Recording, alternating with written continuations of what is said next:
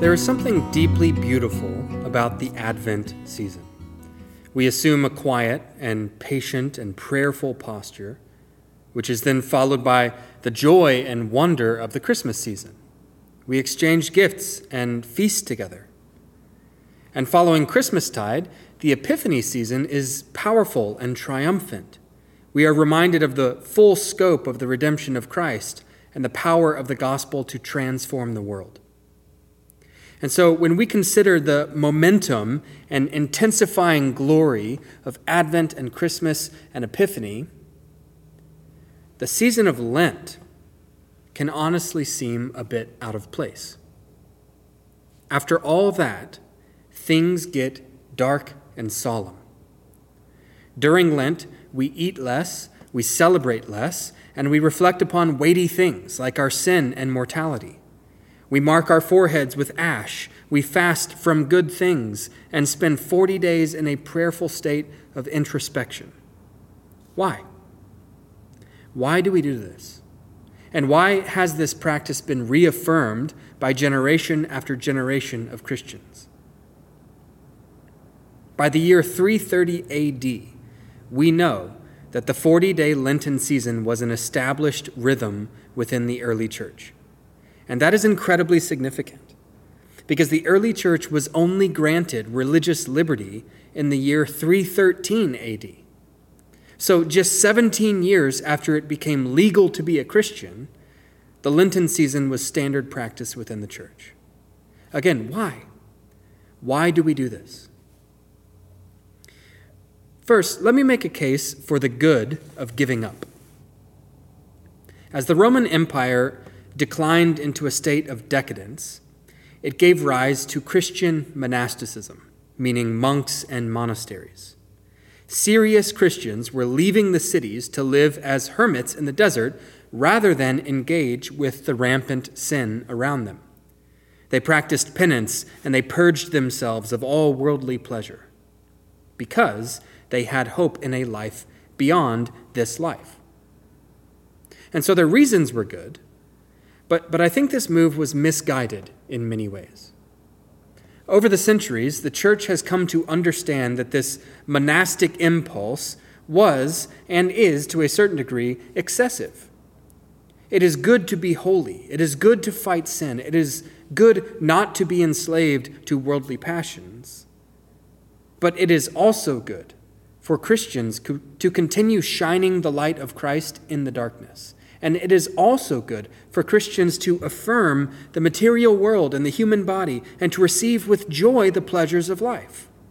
Not in excess, but with joy and gratitude to a God who desires to bless us in this life. So, Lent does not call us to become hermits. The season of Lent teaches us to stay engaged with the affairs of a fallen world, but nonetheless, to learn self-control as one of the most basic spiritual disciplines. We do not give up things because they are in themselves bad. We give up things because we desire a higher good. Professional athletes train their bodies and give up certain things in order to remain competitive. In a sense, they engage in Lenten practices in order to win. And Christians are called to the same type of thing.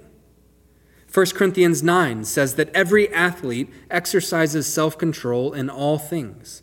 They do it to receive a perishable wreath, but we an imperishable. So I do not run aimlessly.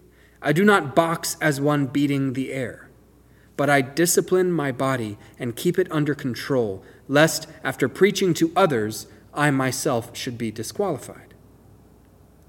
Our goal is to conquer ourselves, to be in control of ourselves by the power of the Holy Spirit. Lent is a season for focusing on the true meaning and purpose of our existence before God.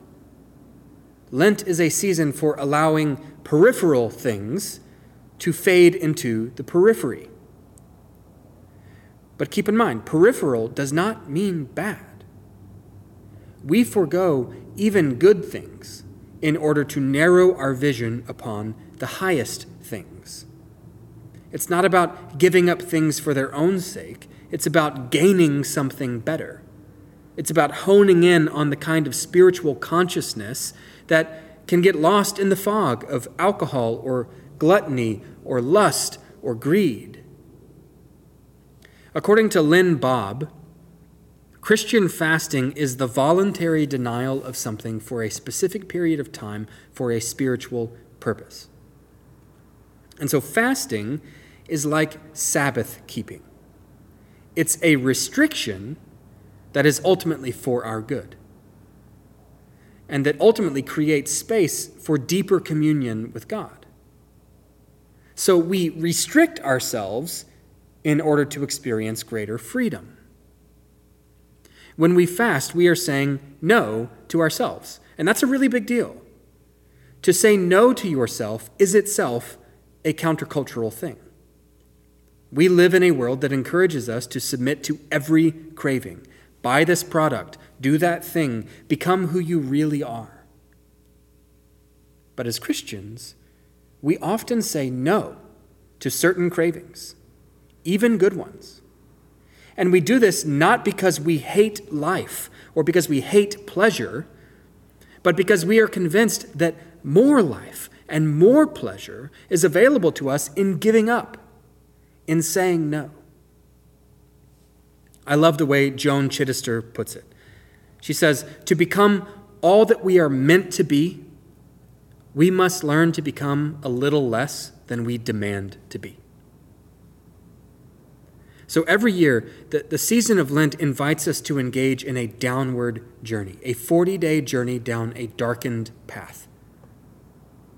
Now, if you count up the days between Ash Wednesday and Easter, you will count 46 days. But Sunday is always the Lord's Day. Sunday is never a day for fasting. Sunday is always a mini Easter, a mini celebration of the resurrection. And there are 6 Sundays during the season of Lent. So 46 minus 6, that's how we come to 40. And in biblical terms, 40 is a number symbolizing preparedness and fullness. It's a span of time sufficient to prepare for something or sufficient to accomplish something. Noah built an ark, and the rains fell for 40 days and nights. The people of Israel were in the wilderness for 40 years. Moses was on Mount Sinai for 40 days and 40 nights, as was Elijah many years later. Several characters in the Bible are 40 years old when they begin a new venture. Several kings in the Bible reign for 40 years. The city of Nineveh was given 40 days to repent. And of course, Jesus spent 40 days fasting and being tempted in the wilderness. So, for 40 days, we engage in a downward journey. But we do this because in the process of humbling ourselves, we are made ready to receive from God a fresh and joy-filled gift. We go down in order to be lifted. Downward is not bad. Downward can be good. Think about roots, the roots of a tree. Roots go downward. And if they don't go downward, the tree is not going to be very fruitful. If a tree never goes downward, it will not receive adequate nourishment. It will not be stable in a storm. It will not bear fruit, and it will ultimately die. So downward is good. Like Advent, Lent is a darkened season in preparation for a glad feast. The Christian year is taking us by the hand and walking us through the ups and downs of life. The real power of the liturgical year, according to Joan Chittister, is its spiritual capacity to touch and plumb the depths of the human experience, to stir the human heart. By walking the way of the life of Jesus, by moving into the experience of Jesus, we discover the meaning of our own experiences, the undercurrent of our own emotions, the struggle it takes to go on walking the way of Christ. So Lent is a time to reconsider our human condition, including sin and its consequences for us as individuals, for our community, and for our society. But Lent is also a time to reconsider the glory unto which we have been called. Speaking personally, Lent is not my favorite season within the Christian year, but it is the season that convinces me more than any other that the Christian year is worth observing. In part, Lent is compelling because it's not my favorite. I don't want to do it. The Christian year does not lead us through a bunch of fun, awesome things that we might have done anyway. It leads us where we need to go, not just where we want to go. Again, the Christian year takes us by the hand and walks us through the ups and downs of life. This is, in essence, the power of the Christian year to disciple us and to mature us as individuals and as a community. Now, let me offer two things to keep in mind as you consider how best to observe the season of Lent. Number one, fasting is a healthy spiritual practice, but the true Lenten discipline is self-examination. We are seeking greater holiness and greater conformity to the mind of Christ. Lent is not just temporary. We desire permanent change. So whatever your observance of Lent looks like, make sure you are setting aside time to quiet yourself and to take an honest look at yourself. Think about your thoughts and your behaviors. Think about your desires and emotions and habits. Am I cheerfully sharing what I have been given, especially with the poor? How do I treat people who irritate me? Do I sincerely appreciate the people who make up the community God has entrusted to me? Do I concern myself with their needs? Does my attendance on Sundays bear witness to the worthiness of God? Or am I communicating that God and His church are not worth prioritizing? When I am stressed, how do I treat my spouse or children or roommates? Can I adjust my budget in order to be more generous and hospitable? Do I gossip? Am I overly critical? Am I quick to speak well of others? What social issues am I passionate about? How can I get more involved? Am I prayerful?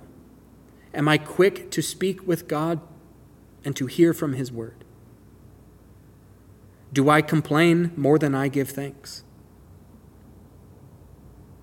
So that's number one, practice self-examination. And number two is this, exercise compassion. Giving something up can reveal the degree to which that thing exercises control over us. But giving things up is also a way of deepening our sense of solidarity with those who have little. Our hunger during Lent helps us to empathize with the hungry.